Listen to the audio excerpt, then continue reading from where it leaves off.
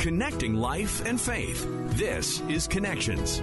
I didn't know how to really let the Lord lead my life. Like, I wasn't one of those people that opened the Bible, read it, and actually prayed and like looked at the Lord to really lead my life and guide me. I was just doing it like a lot of people do, where it's just a habit. You go to church because your mama took you, and you pray and ask God when you want something. It was a really shallow thing. But as I started going through my life, my faith matured in such a way, because I was going through situations where I had to pray for the Lord to lead me and guide me. And when those prayers were answered, it's those type of things that increase your faith. And TC Stallings knows all too well what it's like to struggle and to eventually succeed. He is a professional football athlete turned actor. He's best known for his award-winning role in the #1 box office film War Room. But throughout his life, he sensed a spiritual battle from a young age, enduring challenging, life-altering circumstances. Today on Connections, he shares his powerful testimony with us. TC Stallings joins us today. He is a former professional football player, now turned actor. He's best known for his role in the #1 box office film War Room. So, TC, you're an actor. You have a great book coming out with your life story, but you're also a former athlete. Now, I have to tell you this. I'm a hardcore Winnipeg Blue Bombers fan. You would be very familiar with them. You spent some time up here in the CFL in the early 2000s playing with the Stampeders, didn't you? Sure did, man. Some of the best couple of years of my life. It was like one of the highest points of my pro career. So I loved it a lot. What was it like switching to 3-down football and some of the other weird rules? Was that hard for you or no? Well, you definitely as an offensive player, you want more time with the ball. So I was, it's like 2 downs and punting. That probably is my least favorite of the rules, but the other ones I absolutely love. I love the larger field. I love it, returning the field goal attempts and all of that stuff, man. It was great. Right on. Well, I know like your new book called Eyes Fixed, it talks about your life story and the ups and downs you've gone through that. And I know even like your CFL, the end to your time with the Stampeders, like that was one of those kind of upward moments. I know your wife and your daughter had just arrived, right? And then what happened? Tell us that. Yeah, that was honestly one of the most hurtful periods of my life. And it took me a long time to be able to compartmentalize how much I loved playing up there, and the fans and the city and the friends that I still have, up there, like Randy Chevrier, of the Calgary Stampeders and quite a few. I won't try to name them all, but like people who still, live there, friends of mine. I had to, make sure I compartmentalize that versus the way that I was let go. But the short of it is, I had led the preseason in rushing, as a running back, and that's usually all signs indicating that you're going to be retained for the second season. And so in the final preseason game, I didn't even play. I was asked to sit out. And what I was told was, I had done all I needed to do. And we had just played against the BC Lions in preseason, and I did pretty well. And I did always do well in practice. So I'm like, oh man, I'm good. I don't even got to play. But what it was is they wanted to take another look at another running back in that game. And when I caught wind of that, he didn't even do that great. So I'm like, okay, I'm still good. And so I flew my family up. As a anniversary. It was my wedding anniversary, and I flew them up as like a surprise. I told him, I said, sweetheart, I think I'm gonna be on the team. It's all good. We're gonna live in Canada. We're gonna stay up here. I'm getting an apartment, and I did everything and got cut literally about 3 hours later after they arrived. You know what I mean? It was heartbreaking. It was crazy, and nobody believed me when I told them I got cut, because it just didn't make any sense. Now, football was a dream of yours. Being in the NFL was a dream of yours. What was it about football that you loved so much? Well, when I was 12 years old in Cleveland, I could never afford to go to a pro game. And I remember going downtown to pick up my stepfather, because at the time, my stepfather was in my life after about 9 years of no male in the home. My mother had a boyfriend, and so they ended up getting married. And so, I got my stepfather. We're going to pick him up from work. And I remember hearing the Browns game going on, and we're outside the stadium, because he worked downtown near the stadium. And you could just hear it, all loud. And I never could afford to go in. And I was just saying to myself, you know what, forget it. after everything I'm going through, because I had a rough childhood, gang infested neighborhood, and we didn't have a whole lot of money. My mother working her tail off every day to try to make it. And I said, you know what? Forget going to see a game. I'm going to get inside there and be playing in one. And I'm going to change the life of my family. And so my dreams and goals started right there. I was about, like I said, going on 9, 10, 11 years old. And so that's what started it for me. And so the fact that I started succeeding right from a young age and just even from Little League on up, just dominating on every level, it was just so fulfilling because it was giving me everything that I had like dreamed about. And so I just saw it as a blessing, and I just stuck with it, and I was successful on every level that I've ever played. There was also an encounter with the law as well that really motivated you to play football. Oh yeah, I grew up with 2 brothers, and I love my brothers, and thank God that right now they're doing really well in life. And but they did some time in prison and stuff like that. They got a great future and a great present right now, but I'm sure they're not that proud of their past. But where it hurt me is that I didn't have them in my life. And so I was getting used to seeing them getting carried off to prison. And so, my oldest brother was in jail. And then when my middle brother went to jail, I was left alone. I got upset and I kind of went outside and started trying to copy them. Like I was just kind of venting. And so me and my friends was running around the neighborhood, and at night, it was around the 4th of July. It was like days after, and we still had like some smoke bombs left over. And we started like tossing them into like the hallways of apartments and knocking on doors and running, like just little stupid stuff. And one of the carpets end up like we put one through a mail chute in the door, the mail chute, we slide mail. We put one in there, and we just thinking it's going to be smoke, but the smoke bomb went out and fire lit up the carpet. And so they called the police, and then the lady wanted to give me a good scare, so she had the police take me to jail, and not to actually keep me there, but to scare me stupid, and she did. And so when I finally got out, I just realized that like that's not the place that's going to allow me to fulfill my dreams. I never want to see the inside of a jail again. And so my little 3-hour jail stint led to me saying I'm gonna do everything I can to never have to go down that road. And it just made me start, training harder and playing harder and just focusing on positive things. And I continue to just run around with that ball. Next thing I know, I got a scholarship to Louisville, and I'm gone. I'm out of the neighborhood. You mentioned your mom and raising you and your siblings alone. You didn't actually meet your dad until you're 18 years old, and growing up and like surrounded by those gangs and stuff. What do you say to people in similar circumstances and young people growing up in the same ways? Well, for me, my mother was like my biggest fan, my biggest cheerleader. And, all she ever told me was that she wanted to see me succeed. She wanted to, not to see me in jail. She didn't want to see me dead and all of that. And she knew that the environment that we lived in would produce those opportunities to have those bad things happen. And one of my favorite things was just seeing a smile on her face. And so at the time, a lot of what I did was for her. And I always say that look in your family and see there's someone that believes in you that, and a lot of times that, I will hope it's your mother, but I know some people don't even have tight relationships with their mother. Like you said, for me, I didn't even know my dad. I didn't meet him, like I said, until I was 19 years old.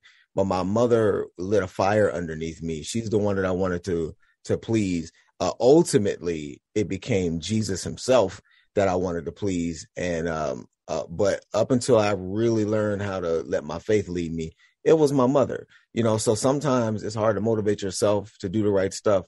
But when you know there's other people who care about you and love you, want to see you do well, sometimes you can use them. And for me, my mother was that spark, and I didn't want to let her down. And then, like I said, over time, that kind of evolved into me not wanting to let God down, my mom down, and myself down.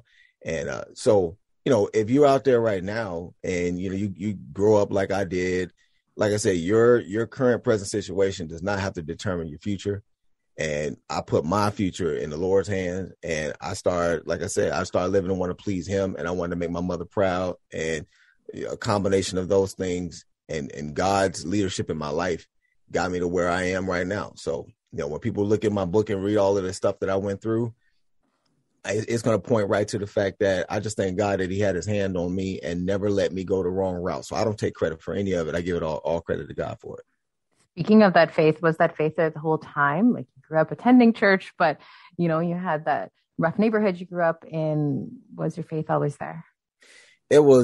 My faith was there, but it wasn't mature. It was just my mother took me to church, so I went. And when you're little, you kind of don't have a choice. And when I got to the point to where I did have a choice, I wasn't always, I didn't know how to really let the Lord lead my life. Like, I wasn't one of those people that opened the Bible, read it, and actually prayed and like looked at the Lord to really lead my life and guide me. I was just doing it like a lot of people do, where it's just a habit. You go to church because your mama took you, and you pray and ask God when you want something. It was a really shallow thing. But as I started going through my life, and you'll read about this in a book, my faith matured in such a way, because I was going through situations where I had to pray for the Lord to lead me and guide me. And when those prayers were answered, it's those type of things that increase your faith. And it happens so many times over and over and over and over again that you don't attribute it to luck or happenstance or coincidence. I'm praying real prayers and I'm getting real answers through circumstances and the way life is working out for me. So it increased my faith, and reading scriptures and just obeying it and experiencing the strength that the Lord gives you to obey these things. It's the real life experience that matured my faith and took it to a whole nother level. And you will see how that stuff play out in the book. Cause I really was able to put it into action, started like in my college days when all the temptation and stuff was coming, whether it be sexual temptation or just all kinds of different things that throw you off the wrong path. And the Lord literally held me up at a time where it's one of the hardest to do. A young man, handsome guy that people say you're a star athlete, and all the things that can really cause you to go the wrong route if you're not careful. The Lord held me up from that. And so, I talk about that in the book, but yeah, my faith grew and grew and grew, and it continues to grow to the point to where I am now, where it's a very mature faith that, I use to, guide my decisions, my hopes, my dreams, my desires each and every day of my life. One of those answered prayers was actually getting a chance to play football in college. You had a scholarship initially, I believe, but your grades were kind of getting in the way, but you got a second chance. Can you tell us a little bit about that? Oh man, this was insane. See, growing up, there wasn't like, I wasn't sitting down with my brothers and sisters being helped with homework and those kind of different things. I was kind of in the house by myself a lot of the times. So I kind of worked that stuff out for myself. And, I wasn't a bad student. I was just a lazy one. It was like, I knew all it took for me to be eligible to play football was a C. So, all you have to get degrees. There you go. Once I get to that C level, I can stop working on all of that stuff and doing all that extra homework and stuff. So, but what ends up happening is no one in my family had ever been to college. So no one knew anything about like college qualifications or any of that. So when it comes to the end of my high school time, I had all the great, all the colleges and all these letters and all the different things. I take the ACT and it didn't match up with my GPA, which was like a C+ average and stuff like that. And so my scholarship got taken away from me. I couldn't accept it. And that was horrible. So I had to spend the whole next summer getting my ACT score up higher to match the lower GPA, and I had to take some other courses or whatever. So I ended up getting my GPA high enough to where a 21 on the ACT would get me in. And I spent the whole year doing that. So I was actually a year late going to college. I was supposed to go in 96. I went in 97. And ended up getting my scholarship accepted, man. Oh, I cried like crazy, and I vowed to never let anything else get in the way of my ultimate goal, which is to play professional football. And so went on and had a great career at Louisville. Ended up going to the Arena Football League. And then from there, that's when my Stampeders found me. And I ended up in Canada for 2 years. Your NFL dream never did come true. What was that like for you? Did you hold on to that dream for too long? What advice do you have for other youth out there that might be wanting to pursue a professional career like that? Well, the thing is, like I said, I'm a scripture guy. And so, I know we live in a world that says, follow your heart, follow your dreams. You can do and be whatever you want to be. And you know what? That's true. Problem is, for a Christian, for me, for a person where God is supposed to lead my life, biblically, that's not the way you want to live. It's not be what you want to be. It's not follow your heart. The Bible says that the heart can be deceitful above all things. So what you want to do is you want to give God your heart and let him lead it. And it's not be whatever you want to be, because I could want to be something that God didn't design me to be. So what it really is be what God designed you to be. So for me, it's not that I really chased it for too long. It's that I chased it and wasn't consulting God enough about if it's something that he wanted me to do. And so I was just doing it because it was positive and, there was nothing wrong with it. There's nothing sinful about playing football.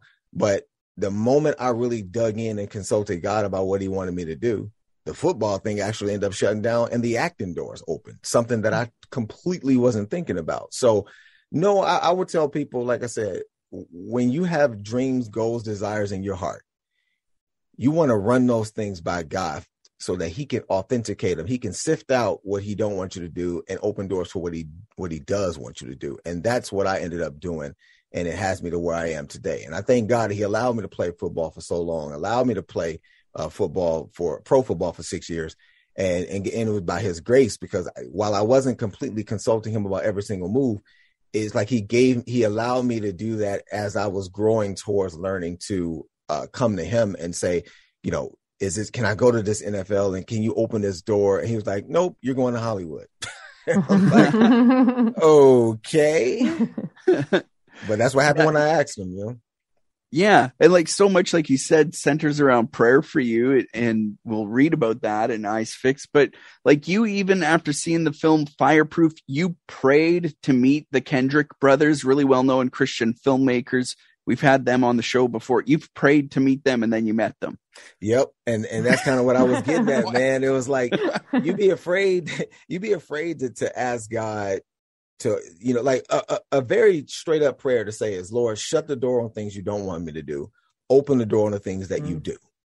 And that's a hard prayer because he might shut the door and you really, really want it. And when I feel like when the Lord saw that I had enough faith and trust in him to say that about football, the thing that I held so tightly in my hands, when I said that to him about football and he did shut the door on football, open the door on acting, but then I ended up, saying, okay, Lord, if this is you with this acting thing, then it looks like I really love this movie Fireproof. It's really inspiring people in this theater. That's the type of stuff that I want to do. So I need to be working with the Kendrick brothers. And I'm just like, Lord, if it be your will, lead me to them. If not, then maybe my heart is thumping I'm just a prisoner of the moment here with this movie.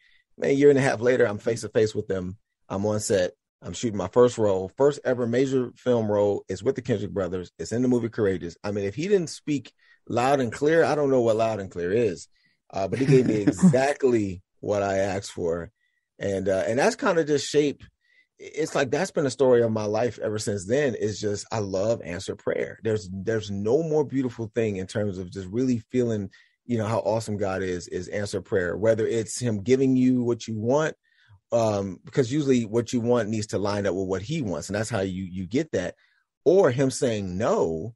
And then you're seeing later on that, wow, I'm so glad he said no. Just to answer prayers has been incredible. I really like that because like that willingness to leave one platform and you just pray like, God, give me another platform. And the thing is, like, no matter how big it is, like we all won't be pro athletes. I'm certainly not going to be a pro athlete or an actor ever, but God gives all of us a platform of some kind that we can use. Right. Absolutely. And the thing of it is everybody was built with a purpose. It's funny. It's like before you were born, whatever he wants you to do is already in place. It's one of my favorite scriptures. Psalm 139:16 says, you saw me before I was born. Every day of my life was recorded in your book. Every moment was laid out before a single day had passed. And I'm just like, man, if you really believe that, look at that. Every moment, that reminds me of like when screenwriters and screenplay writers and movie script writers, they write a script and then they send it to me and have me read it and read the role. And so I know what to do. It's like, that was, I had no hand in that. It was written before and now I just got to like act out the pages. And it's like, when you read that scripture, that's exactly what I see there. And so what's built into the God's plan for your life is what he wants you to do to bring him glory. So there's your platform right there, wherever that might be, wherever the Lord places you in life, wherever he has scripted out and planned out for you to be. The cool thing about that is nothing can stop that because that's his plan. So that should be your number one pursuit in life. It's like, Lord, what's my Psalm 139:16? What did you plan for me to do? Where do you want me to live? Where do you want me to work? Where do you want me to be?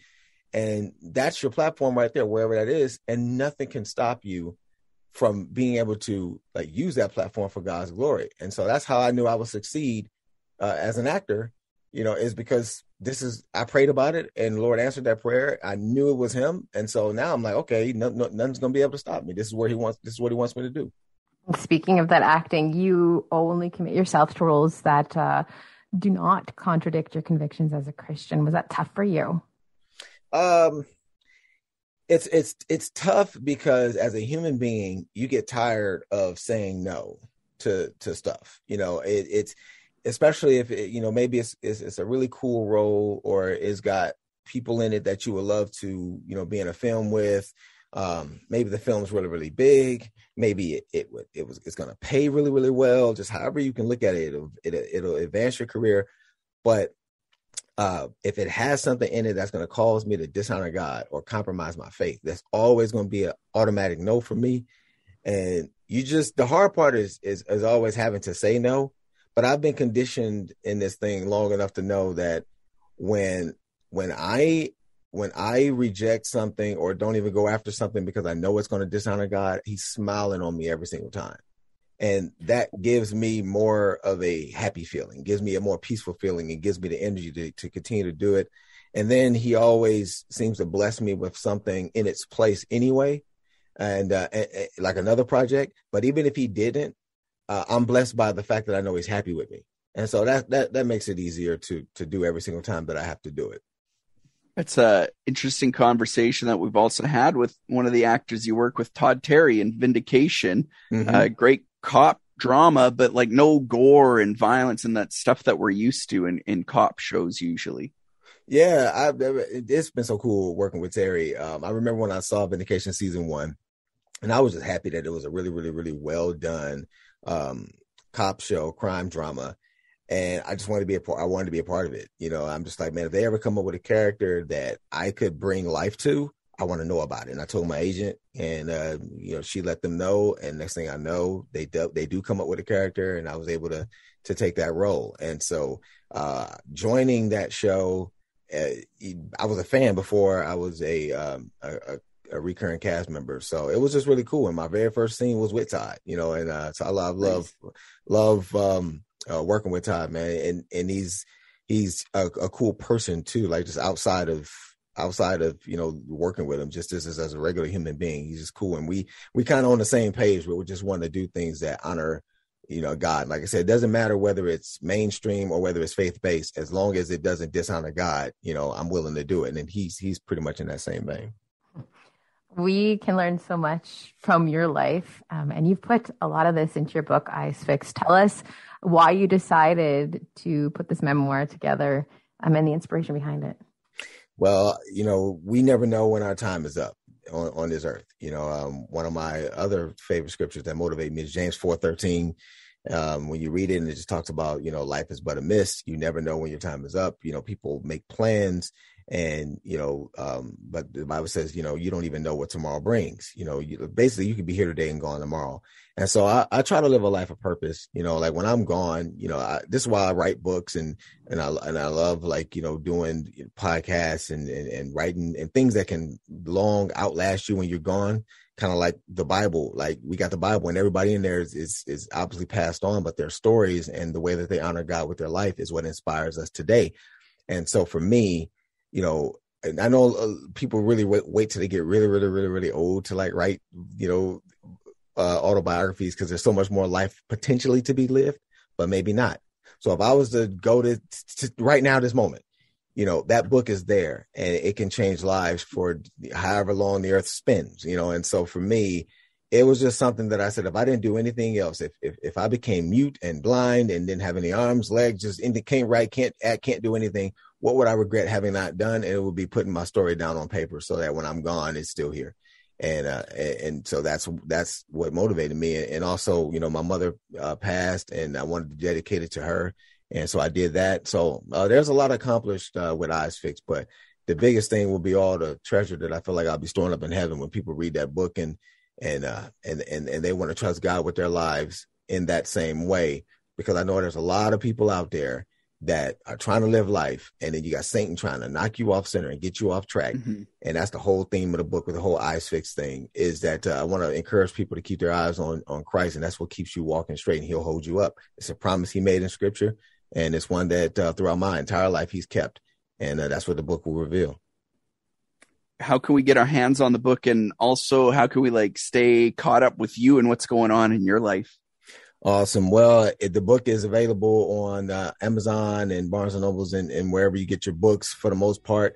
The autograph copies are only available on my website, and that is www.tcstallings.life, Life. And I'm on social media, Facebook, Instagram, and Twitter at TC Stallings, real TC Stallings on Instagram. Just make sure you look for all 3 pages are verified, so you know you're with the right person.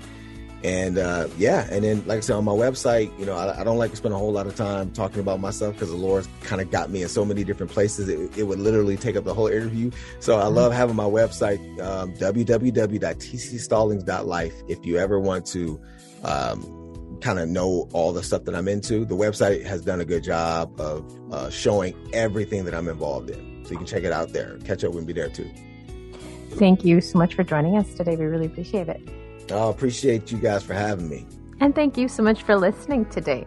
Remember, if you want to listen to this full conversation again, you can do that by checking out our podcast, Connections with Mike Tom and Colleen Hood. You can find that at podcastville.ca or wherever else you get your favorite podcast from. Don't forget to subscribe. We'll talk to you again on Connections.